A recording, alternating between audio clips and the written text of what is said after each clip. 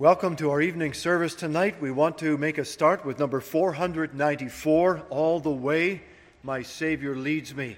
Let's stand, please, as we worship the Lord.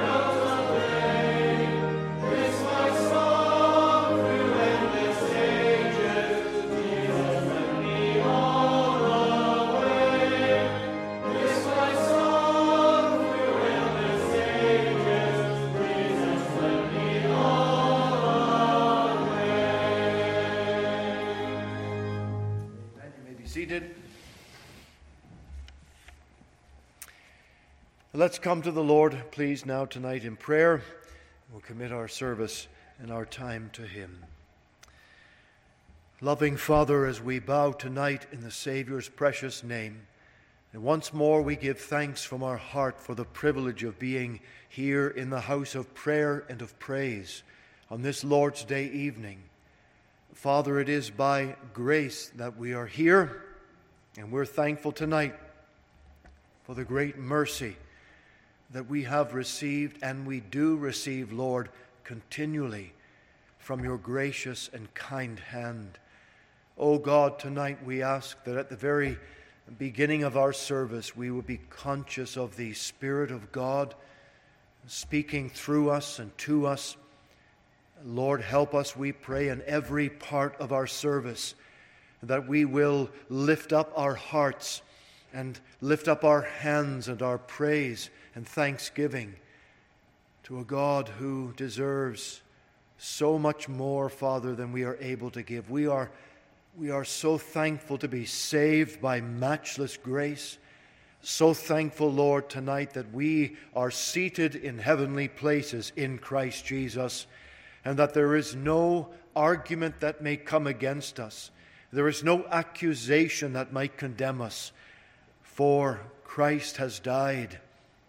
He has paid the price of our sin. And so tonight we are at peace, Lord, justified by faith, and we have peace with God. And so, Lord, tonight I pray that if there is a soul that is troubled or set aside, perhaps burdened down with the issues of life, O God, pour out much grace and help to every weary heart, to those hands that may be hanging down, to feeble knees, to weary hearts. And, O Lord, may we find our strength and our sustenance and all that we need flowing to us from Christ, who is the great vine, so that we will be able to produce much fruit unto our Heavenly Father. Lord, tonight we are mindful of those who are sick, and we pray for them in our congregation, those we know of, others connected with the family. We pray again for those who are in need of immediate intervention. We think of Sister June Hamilton. We pray for Joanne, our Whitfield student, facing surgery tomorrow. And dear God, remember our brother Ron tonight, and we pray for Serene. Dear God, pour out your hand upon them, upon these people. And we also think of Reverend Bodner, and we pray that he will know grace and help and recovery from his cancer surgery and time in the hospital. And the Lord, he will know your joy and presence with him. We pray for Steve and Carol Kelly out in BC, and bless them, Lord, tonight. And we ask also for others in the congregation. Perhaps we do not know the specific need, but Lord, everything is known by our loving Father. And so therefore we commit our way. Bless the outreach of our congregation.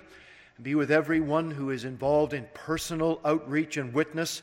And Lord, we ask again that you would make of us soul winners for Christ, and that we'll have the joy in our congregation of not only pointing men and women to Christ, but also of seeing them discipled and built up in their most holy faith.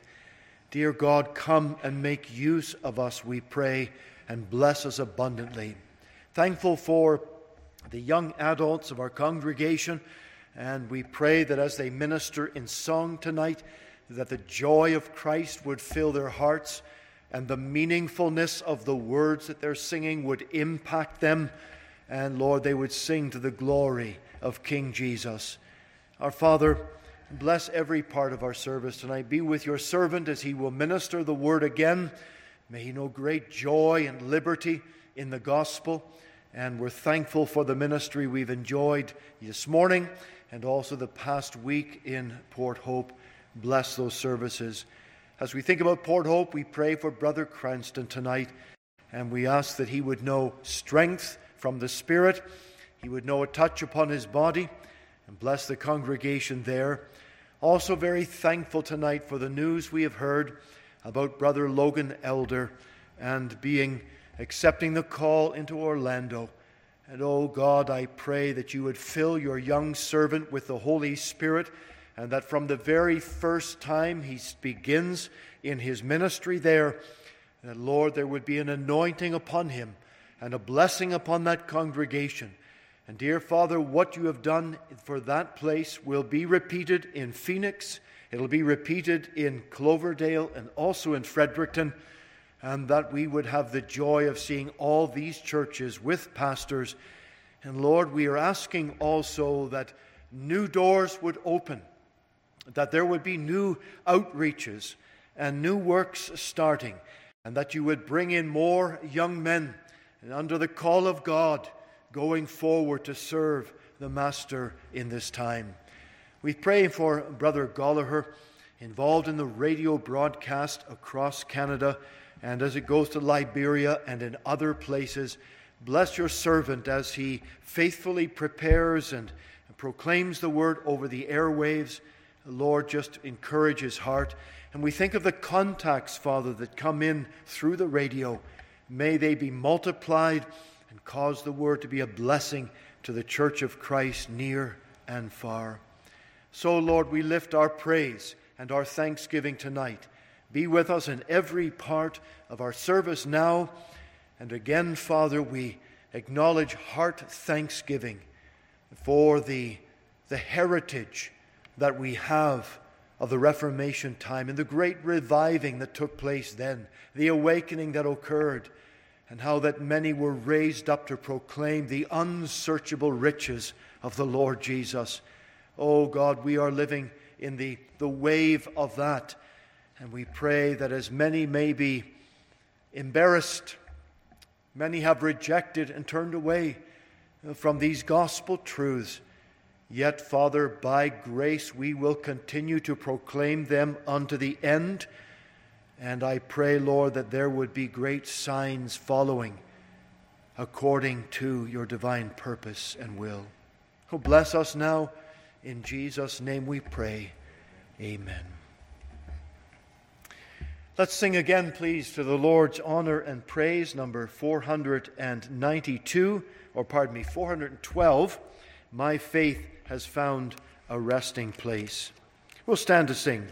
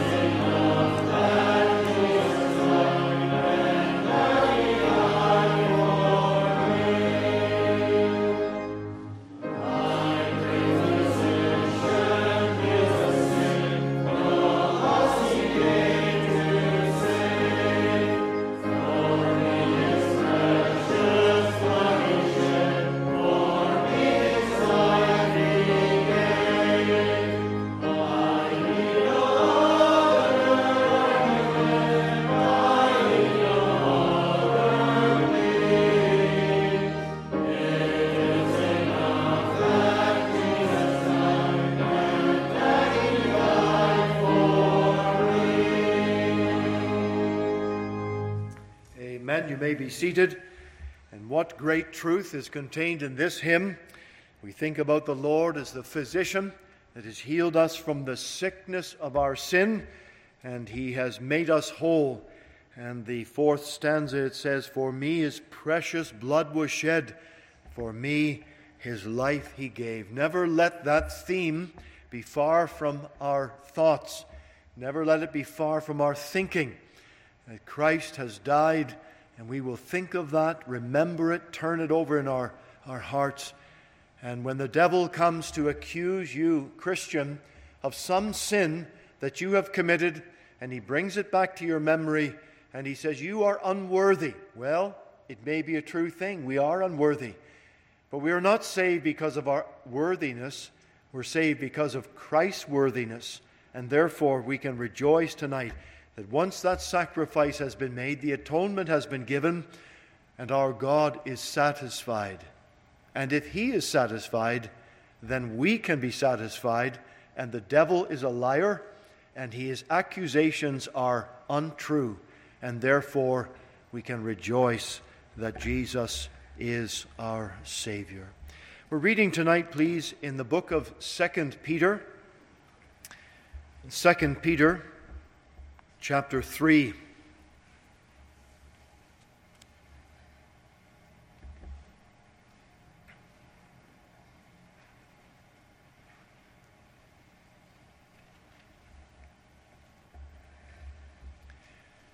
verse 1.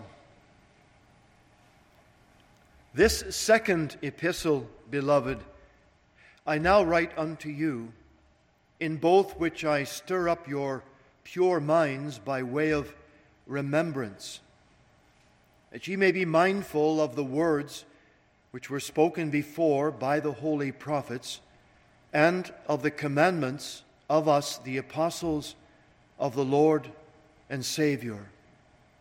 Knowing this first, that there shall come in the last days scoffers walking after their own lusts, and saying, Where is the promise of his coming?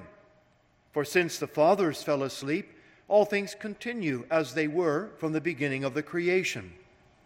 For this they willingly are ignorant of, that by the word of God the heavens were of old, and the earth standing out of the water and in the water, whereby the world that then was, being overflowed with water, perished. But the heavens and the earth, which are now by the same word, are kept in store, reserved unto fire, against the day of judgment and perdition of ungodly men. But, beloved, be not ignorant of this one thing, that one day is with the Lord as 1,000 years, and 1,000 years as one day.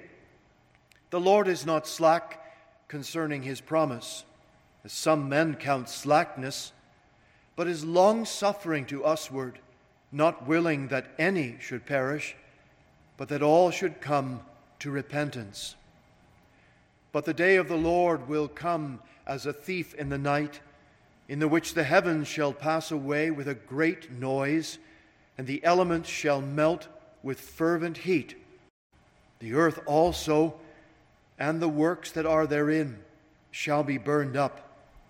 Seeing then that all these things shall be dissolved, what manner of persons ought ye to be in all holy conversation and godliness, looking for and hasting unto the coming of the day of God, wherein the heavens, being on fire, shall be dissolved, and the elements shall melt with fervent heat.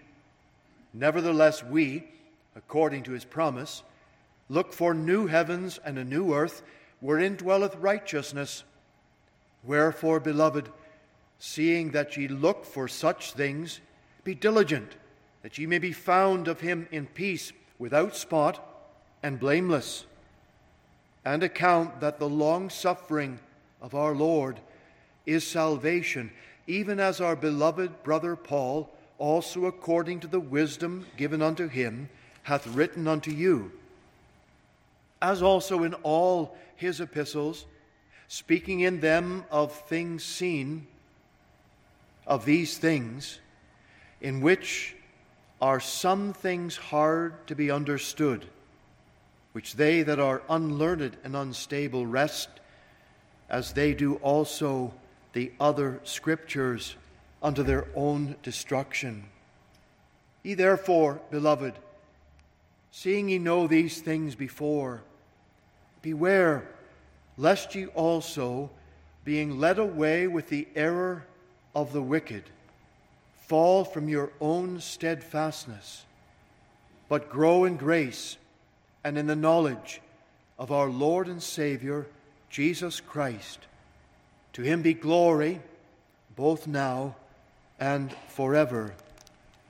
Amen.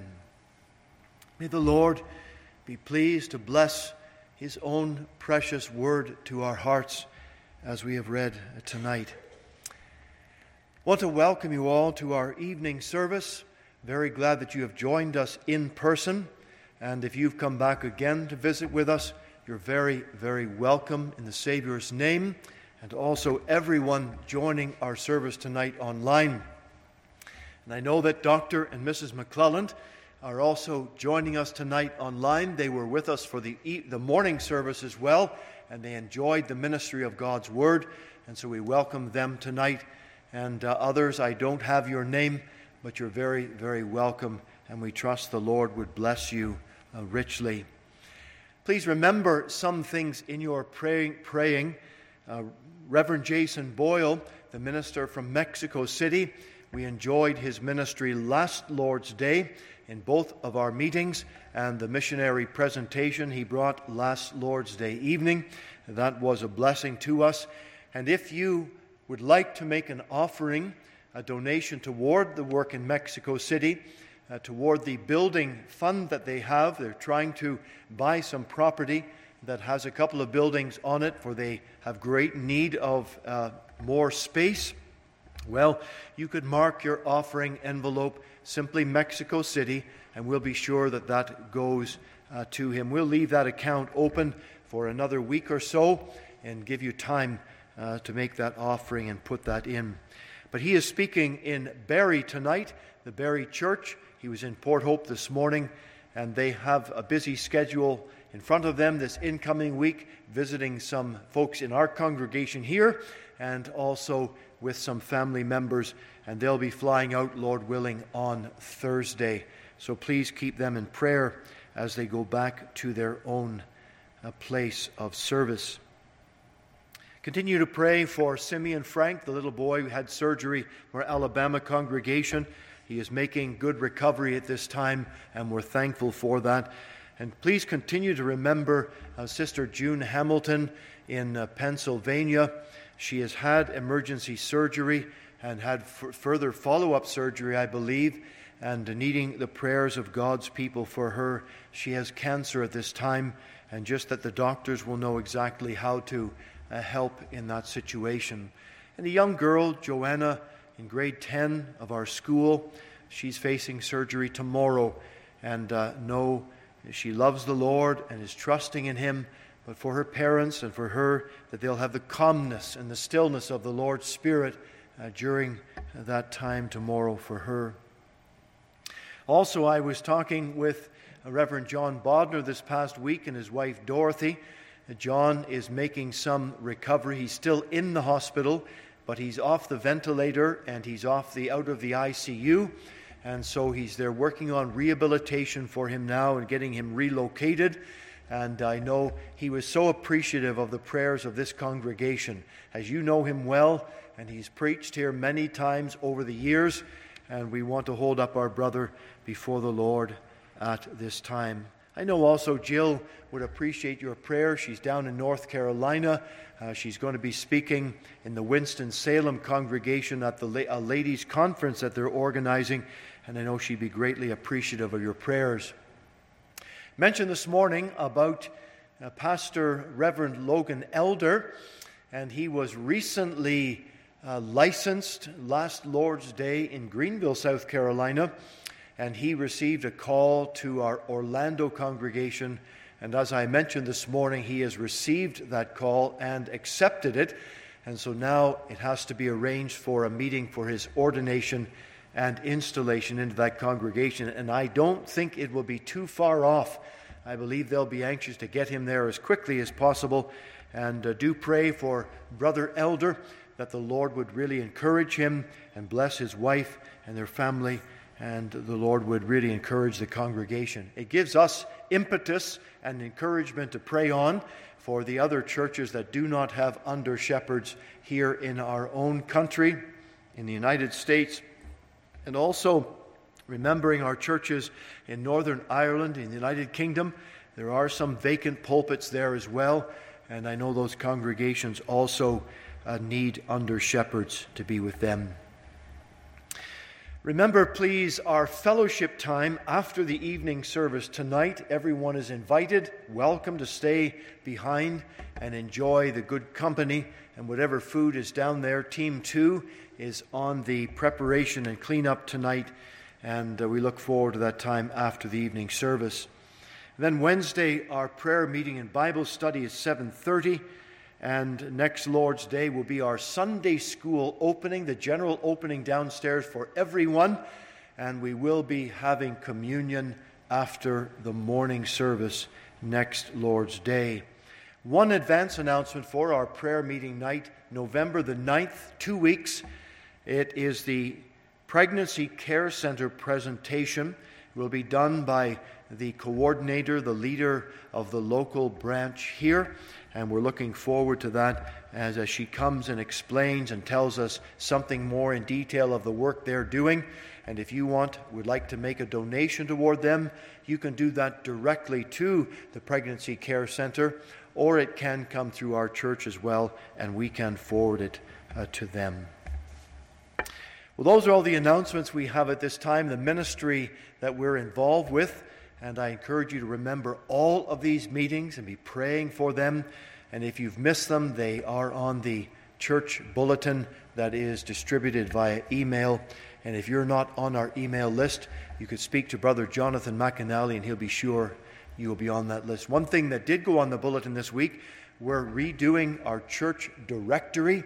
And that means if you have had an updated telephone or address, something like that, please email that in to office@torontofpc.ca, and we'll be sure to include that change as we update that book for 2023. Now, I was at Port Hope on Friday night, and our young adults were there and ministered in song. And it was a real blessing to my own heart, and so I've asked them to come again tonight to do that. So, folks, you come now and minister in song, and we trust the Lord will bless that to everyone.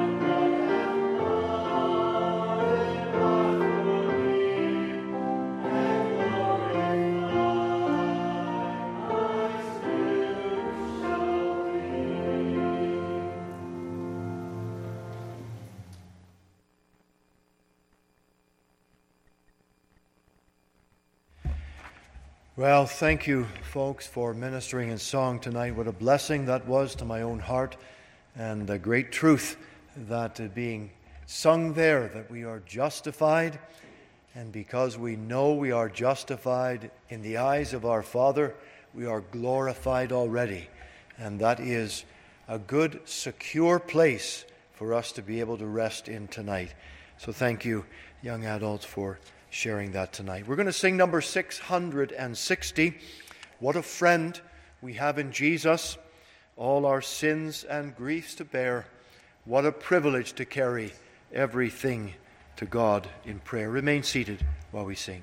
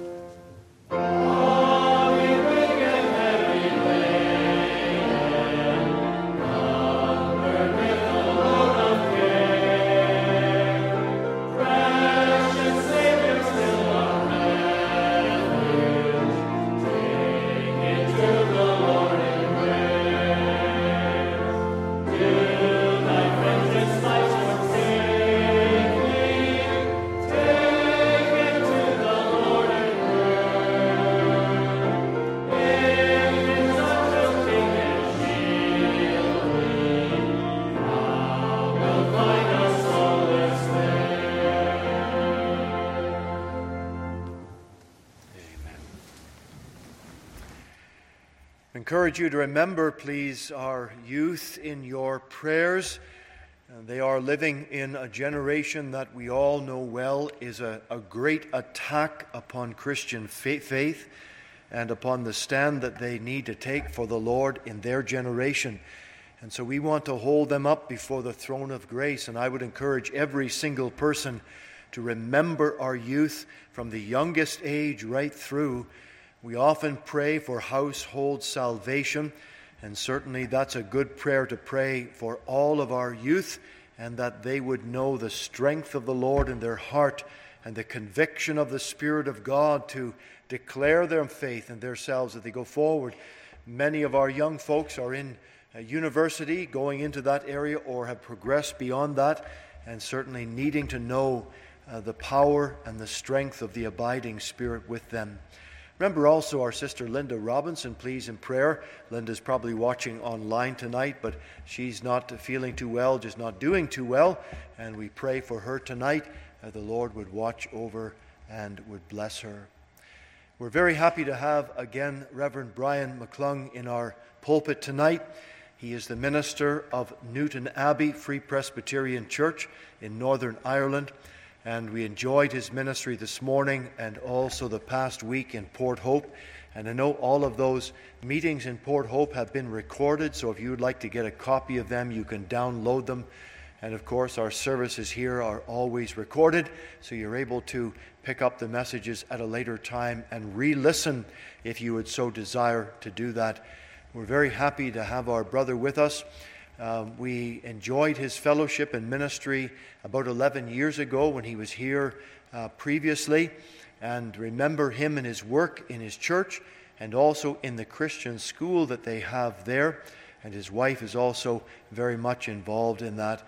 And so, brother, we're thankful that you're here with us tonight. We trust the Lord will bless you as you minister the word of the Lord. Did you turn that on? Yes. Good. We're turning to the New Testament this evening in the Acts of the Apostles, chapter 17. The Acts of the Apostles, chapter 17. And as you're turning that up, just to acknowledge the welcome and to thank Dr. Saunders for the invitation to come and to minister the Word of God today. It's my pleasure to be here and to renew fellowship with him as well. I do want to thank James and Diana too for their hospitality today, and appreciate that very much. And also to commend the young people for ministering in song. We enjoyed you on Friday night ministering in song in Port Hope, and again this evening, and may the Lord indeed bless each one of you and put his hand upon you and make you his, and that you know his help and his grace. We are going to read from the opening verse of this 17th chapter tonight, and we're going to read down as far as verse 15 of this chapter. Acts chapter 17, and we're reading from verse 1. Now when they had passed through Amphipolis and Apollonia, they came to Thessalonica, where was a synagogue of the Jews. And Paul, as his manner was, went in unto them, and 3 Sabbath days reasoned with them out of the Scriptures, opening and alleging that Christ must needs have suffered and risen again from the dead, and that this Jesus, whom I preach unto you, is Christ. And some of them believed and consorted with Paul and Silas, and of the devout Greeks a great multitude, and of the chief women not a few. But the Jews which believed not, moved with envy, took unto them certain lewd fellows of the baser sort, and gathered a company, and set all the city on an uproar, and assaulted the house of Jason, and sought to bring them out to the people. And when they found them not, they drew Jason and certain brethren unto the rulers of the city, saying, These that have turned the world upside down are come hither also, whom Jason hath received, and these all do contrary to the decrees of Caesar, saying that there is another king, one Jesus. And they troubled the people and the rulers of the city when they heard these things. And when they had taken security of Jason and of the other, they let them go. And the brethren immediately sent away Paul and Silas by night unto Berea, who coming thither went into the synagogue of the Jews. These were more noble than those in Thessalonica, and that they received the word with all readiness of mind, and searched the Scriptures daily, whether those things were so. Therefore many of them believed, also of honourable women, which were Greeks, and of men not a few. But when the Jews of Thessalonica had knowledge that the word of God was preached of Paul at Berea, they came thither also, and stirred up the people. And then immediately the brethren sent away Paul to go as it were to the sea. But Silas and Timotheus abode there still. And they that conducted Paul brought him unto Athens, and receiving a commandment unto Silas and Timotheus for to come to him with all speed, they departed. Amen. We'll end there at verse 15. We know the Lord will add his blessing tonight to the reading of his holy word. It is verses 11 and 12 that I want to direct your thoughts to for a little time this evening.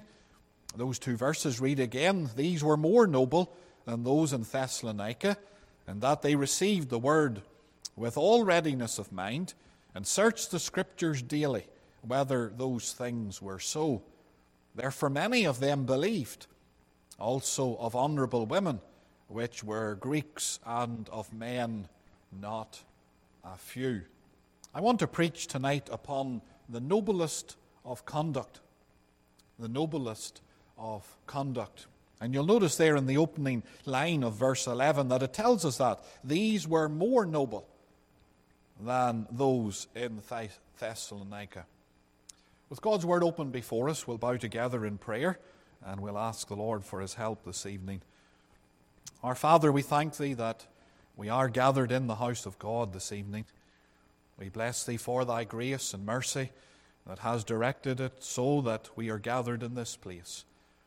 And we come looking to thee for thy help afresh as we continue on in thy presence tonight. We thank thee for the singing of thy praises, for the ministry and song that has come with blessing to our hearts. And Lord, now we come to the word of God, and we pray that thou wilt close us in with thyself for these few moments. And speak to us, Lord, every one of us. Let there be a word in season to each heart. Whatever our spiritual state is this night, we ask, O Lord, that thy word will come with power and blessing and challenge to us. Make it even a saving word to any who know not Christ. We ask, Lord, that thou would draw unto thyself and glorify thy great and holy name. So answer prayer. Grant us that help that we all need, Lord. I need that added help to preach. Grant that now, we humbly pray, for we ask in Jesus' name. Amen. Amen. The Apostle Paul suffered much at the hands of unbelieving Jews during his ministry. Wherever he went to preach, they usually opposed him and stirred up trouble against him. An example of that is recorded here in the opening verses of this chapter. Being released from prison in Philippi, they have departed from that particular city, and travelling along the Roman road through Amphipolis and Apollonia, Paul and his companions arrive in Thessalonica. And as his custom was, he would preach the gospel first to the Jews. That was always his practice, and therefore he goes into the Jewish synagogue, and we read there that for 3 Sabbath days he reasoned with them out of the Scriptures, opening and alleging that Christ must needs have suffered and risen again from the dead, and that this Jesus whom I preach unto you is Christ. That was his pattern. Well, the other pattern always seemed to develop as well, that there were those who did not believe, and more than not believing, they would outrightly oppose what the Apostle Paul was saying, and resented him preaching, and resented seeing those who were Jews even leaving Judaism and coming to believe on Jesus Christ as the Messiah. We're told there in verse 5 that their motive is envy. And what a strong motive that is. Anyone who is consumed with envy, there are many ways, no limits to what lengths they will go when they are consumed with envy. And we are told that these unbelieving Jews were indeed controlled and motivated by envy, to the extent that they hire, it tells us, these lewd fellows of the baser sort. They gather this company together, and they have the city set upon an uproar. They assault the house of Jason. I would take it that they're looking for Paul and Silas. I think that is confirmed there as we go down the chapter. They can't find Paul and Silas, but they're able to find this man Jason, and they bring him before the authorities in the city, and they want them punished. It's interesting there how they describe what is taking place in verse 6. These that have turned the world upside down are come hither.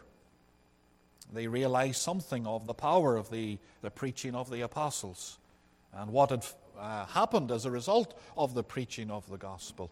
And we have been thinking today about the Protestant Reformation. It is Reformation Sunday, and we have been remembering that, and that certainly was true with the preaching of the Reformation. It turned the world upside down. And what an upheaval there was spiritually with the preaching of Luther and others that came along after him.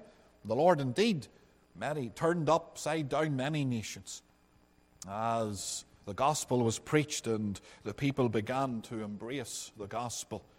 Such is the power of the word preached when it has the Spirit of God resting upon it. I want us to think about what happened after Paul had to leave Thessalonica, because no sooner has these individuals been brought before the city authorities and they realize that Paul and Silas can't stay any longer in the city of Thessalonica because they're wanted men in every extent of the word. And it tells us there in verse 10 that they immediately sent them away.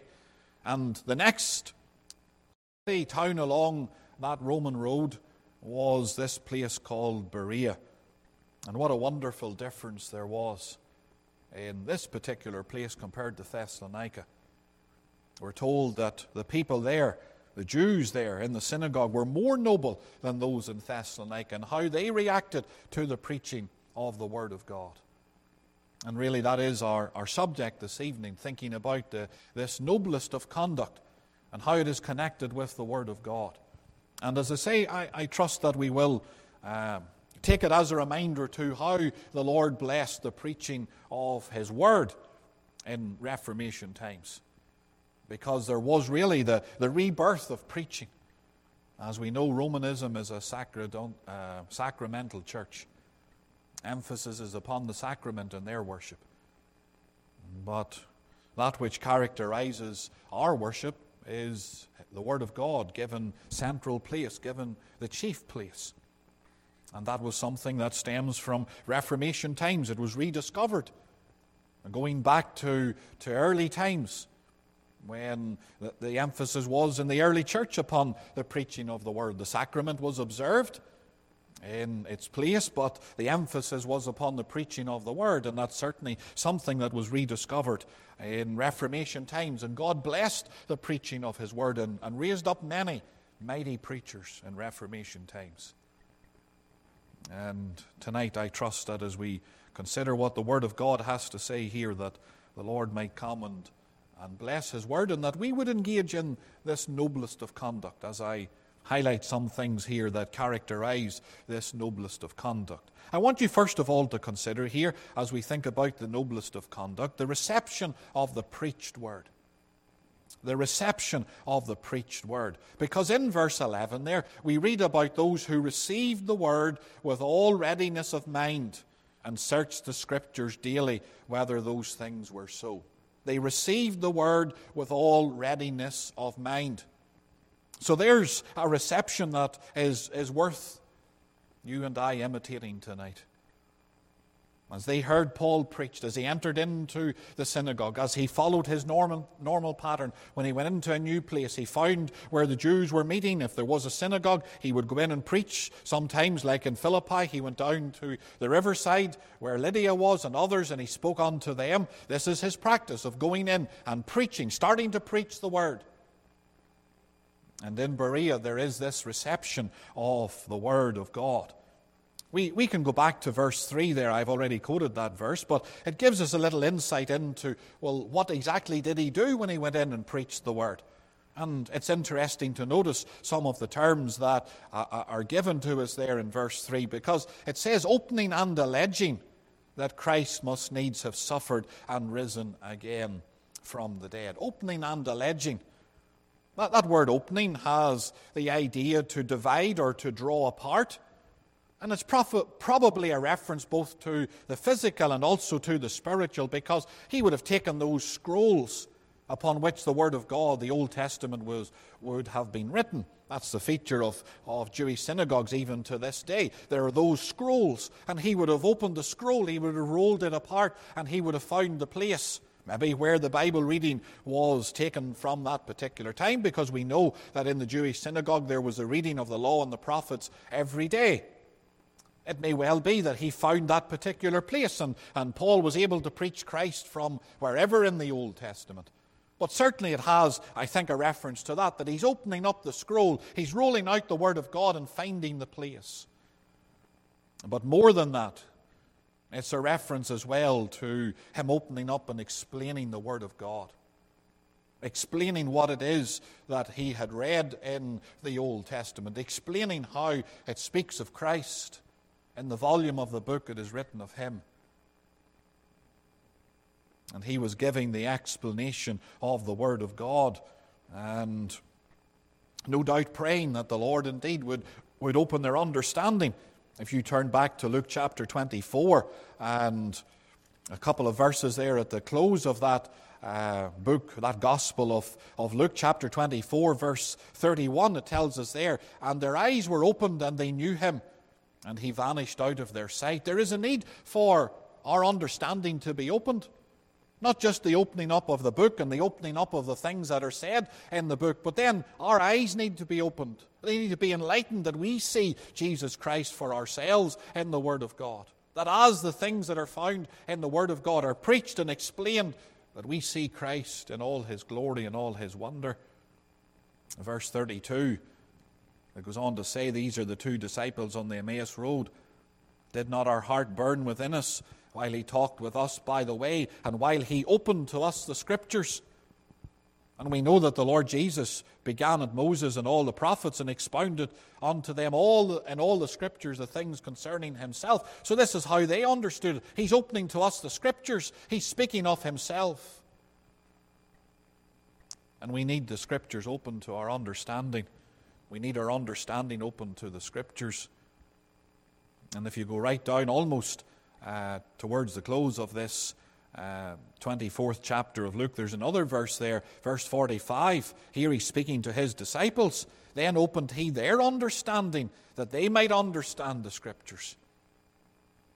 So in that 24th chapter of Luke, there's a number of references to the opening up of the Scriptures and how we can understand that. And that's what Paul is doing as he has gone into the Jewish synagogue and as he has started to preach. He's opening up the Scriptures and explaining, setting before them, this represents Christ, this speaks of Christ. But not only is he opening up the Scriptures, it tells us there that he's alleging as well. And that word has the idea of setting down before or setting down beside. It is used in the Scriptures of setting down food on a table. And that's a very apt picture when we think about the Word of God, because the Word of God is food for the soul. We are reminded man shall not live by bread alone. It's more than physical food that we need. Physical food might minister to the needs of the physical body, but they'll not do anything for the spiritual part of us, and that's the primary part of us. We are primarily spiritual beings. Though we have a physical body and a physical existence in this world, we are primarily spiritual creatures. We need that which will nourish our spiritual bodies. We need life in our soul, and it comes through the Word of God. So this word is used in that sense. It's used of the Saviour putting forth a parable.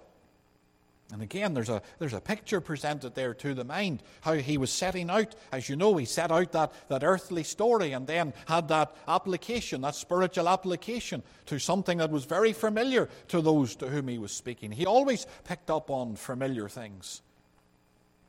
Whether it's the sower or some of those many other parables that he used to illustrate spiritual things, it's as if he was setting it out for them. Here's food for their soul. Here's instruction for them to receive and to benefit from. And you can imagine Paul doing exactly the same as he goes into, whether it's Thessalonica or later on now we're thinking about him going into Berea, and he's opening up the Scriptures and he's beginning to speak and explain of Christ, and he's setting it out before them, setting out food for their soul. The words of Christ are words of life. Remember that occasion when there were a number who turned away. John chapter 6, we read about it, and they followed the Saviour no more. And the Saviour turned to Peter, and he said to Peter, "Will you also go away?"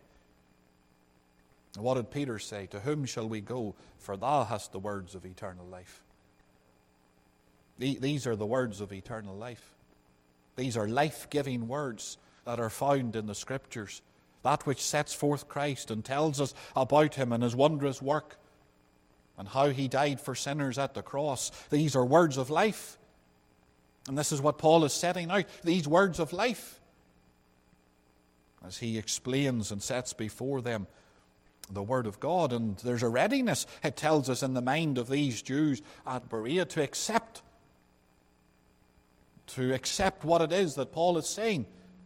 Paul's not there preaching his own ideologies. He's not giving them his thoughts. It's not like that.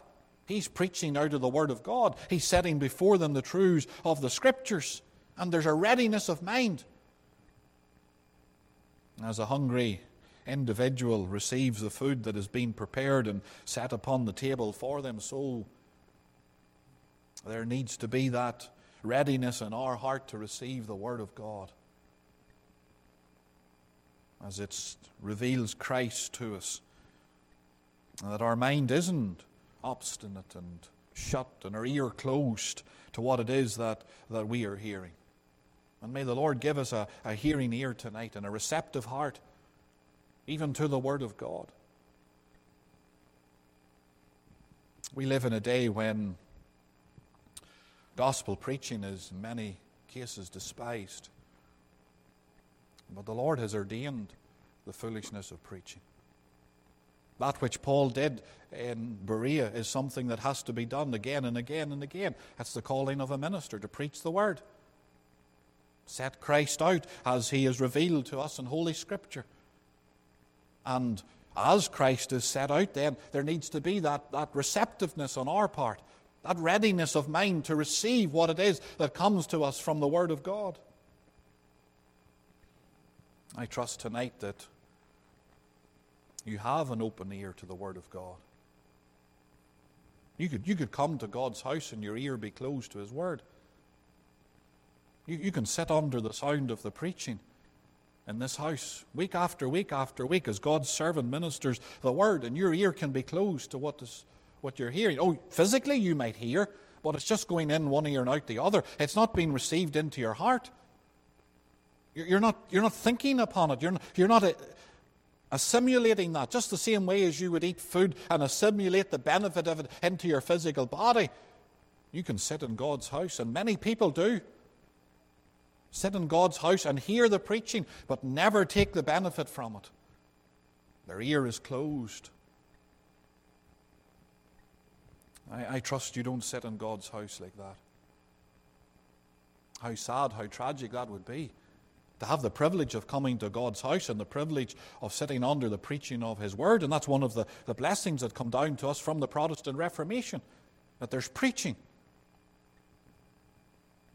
But how sad it would be to come and to sit under the preaching and your ear be closed to it.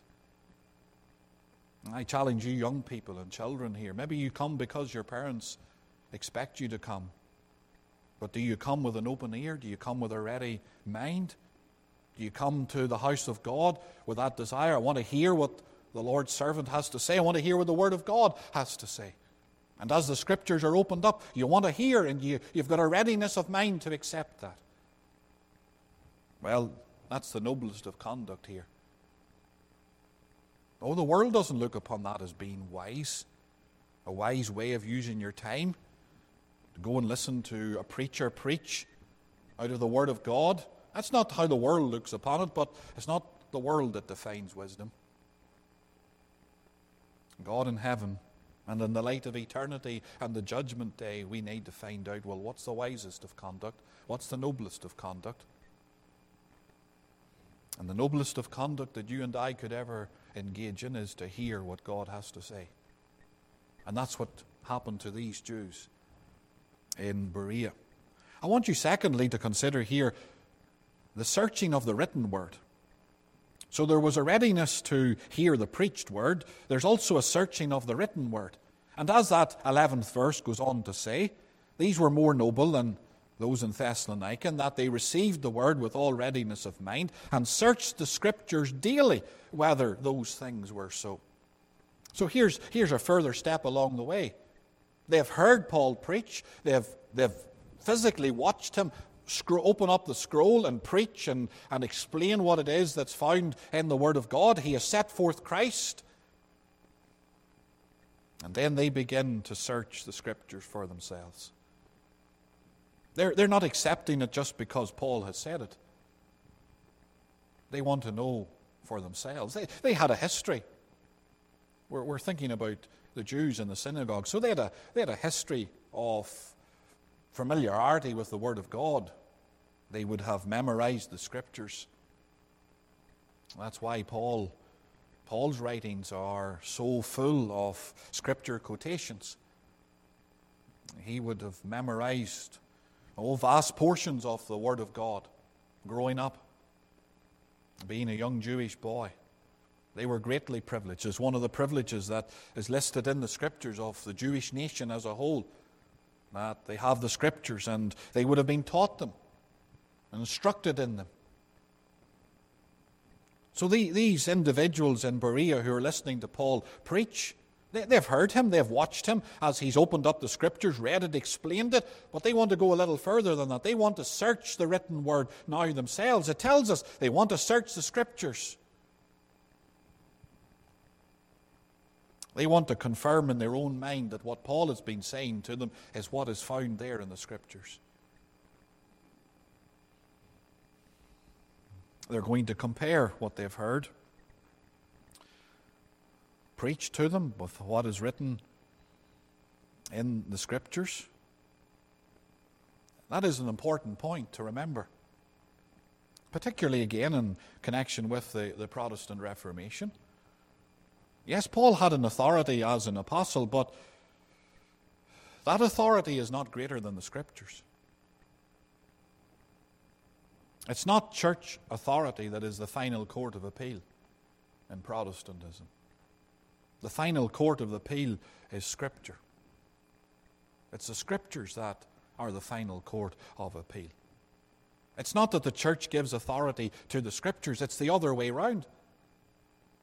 The Scriptures give authority to a church that preaches the Scriptures and holds to the Scriptures and the great truths of the Scriptures and that great fundamental doctrine that Luther said a church was either standing or falling as it preached that truth, justification by faith alone. You see, Romanism turns the matter around and says that it's the church that gives authority to the Scriptures, and the church can tell you what the Scriptures mean and what you are to believe and whether you can have the Scriptures or not.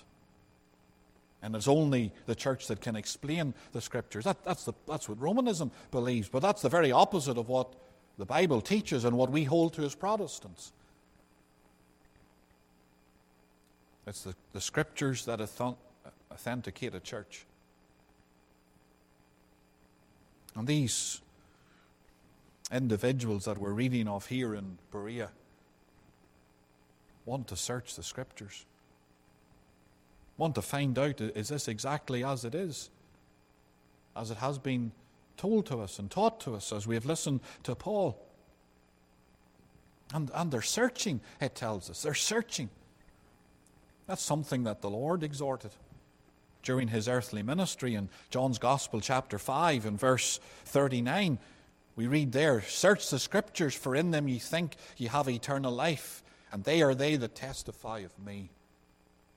So the conduct that they are engaged in here in Berea is something the Lord is commending. In fact, the Lord is exhorting it to those who were listening to him during his earthly ministry. He was telling them, search the Scriptures. And surely that suggests endeavor. It suggests diligence. You can think of that text in Timothy, 2 Timothy 2:15, study to show thyself approved unto God, a workman that needeth not to be ashamed, rightly dividing the word of truth. A workman. That suggests effort. A workman is going to have to engage in effort.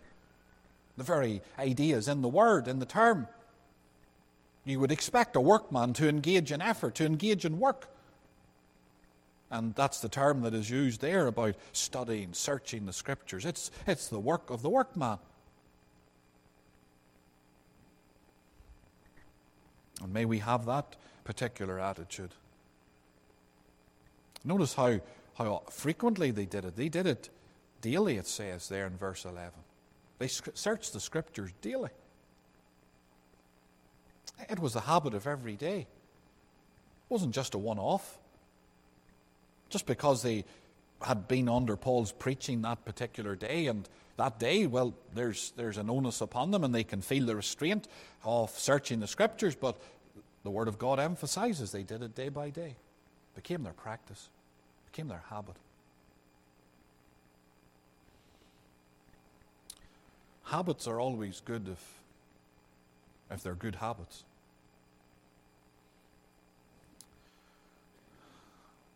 It's always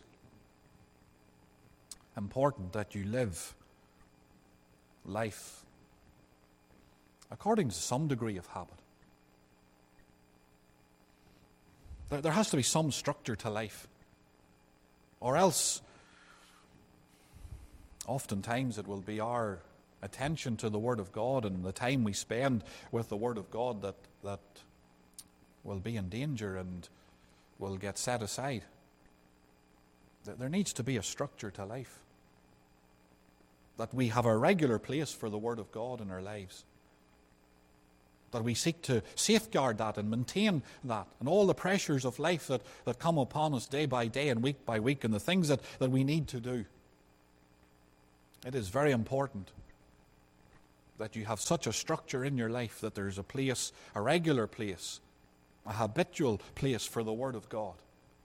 That you give time, and I give time, to searching the Scriptures, to finding out what is said there. I've often said that to people witnessing to them as well as an outreach and so on, especially people that have no background in church at all. I said to people, read the Bible for yourself. Because you go to somebody's door and back home and you're doing outreach and they start telling you, and they're already on the defensive. But it's not what I say that's important. What does God's Word say? Find out for yourself. Read the Scriptures for yourself. Take the Bible and read it for yourself and find out what it is it says. Look to the Lord to teach you and instruct you. And may we be those that desire to find out what God says. What is it that He teaches? What is it that He would have us to know? Well, according to Paul, it's to do with Jesus Christ. If you go back there to verse 3, the particular theme that Paul is preaching, it says that this Jesus whom I preach unto you is Christ. This Jesus that I preach is the Messiah, is God's anointed one. He's the one who has come into the world to do a particular work. That's what Paul wanted them to know. That's what he wants them to study. That's his subject matter. And when they come to the Scriptures themselves, that's what he wants them to find. He wants them to find that Jesus Christ of Nazareth is indeed the Messiah. And may you and each one of us tonight find Christ and discover this great truth. Come to know the Savior. The last thing I want you to consider here, and that is the believing upon an incarnate Word. So there's the reception of the preached Word, there's the searching of the written Word, there's the believing on the incarnate Word. Because verse 12 of this 17th chapter of the Acts of the Apostles tells us, therefore many of them believed. Also of honourable women which were Greeks, and of men not a few. So many did indeed believe. It's not just a few here in Berea. There were many who believed. Well, what did they believe?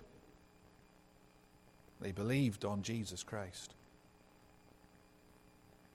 They believed on Jesus Christ. As they heard the Word, faith originated in their heart. Faith cometh by hearing, hearing by the Word of God. And as they heard the Word, as they searched the Word, as they come into contact with the Word of God, the Spirit of God used the Word to originate faith in their heart. And they believed. They believed on this Christ that Paul preached, this Savior, this one who came to sacrifice himself for sin. They believed on him to the saving of their soul. Over in Hebrews chapter 4 and verse 2, It says there, unto us was the gospel preached as well as unto them. But the word preached did not profit them, not being mixed with faith in them that heard it. You see, there's at least two ways whereby you can hear the word of God. You can hear it, but it's never mixed with faith. You can hear God's word, and it's never mixed with faith in your heart. It never originates faith. You never come to that place where you believe on Christ to the saving of your soul. You hear the word. It may be explained to you. You may even take up the Bible and read it for yourself. But it's never mixed with faith in your heart. Well, that's what needs to happen. That's what happened at Berea.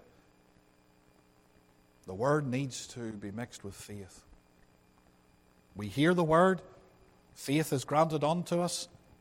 And we're going to do what these Jews did in Berea. We're going to believe, and we're going to believe on Christ. We're going to believe on Christ. May the Lord tonight make every one of us be those who have believed on Christ. You can believe in Christ. You can believe that he existed.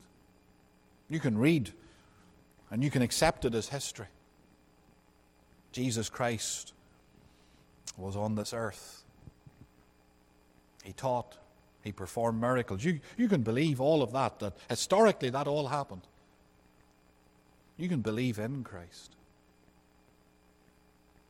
But you need to believe on Christ.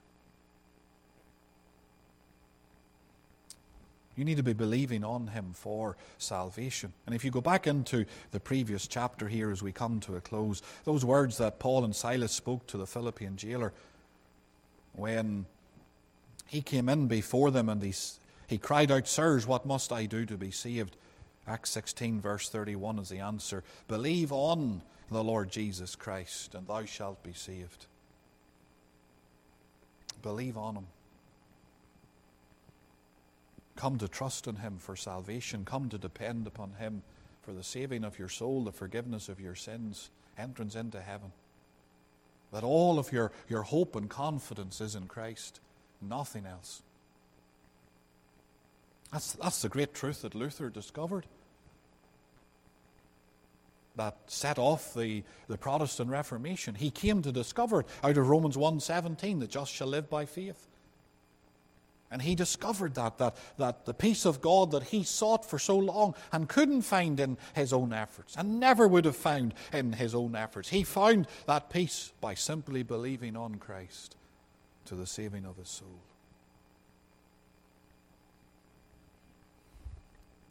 And tonight you and I need to be those who believe on Christ, not just believe in him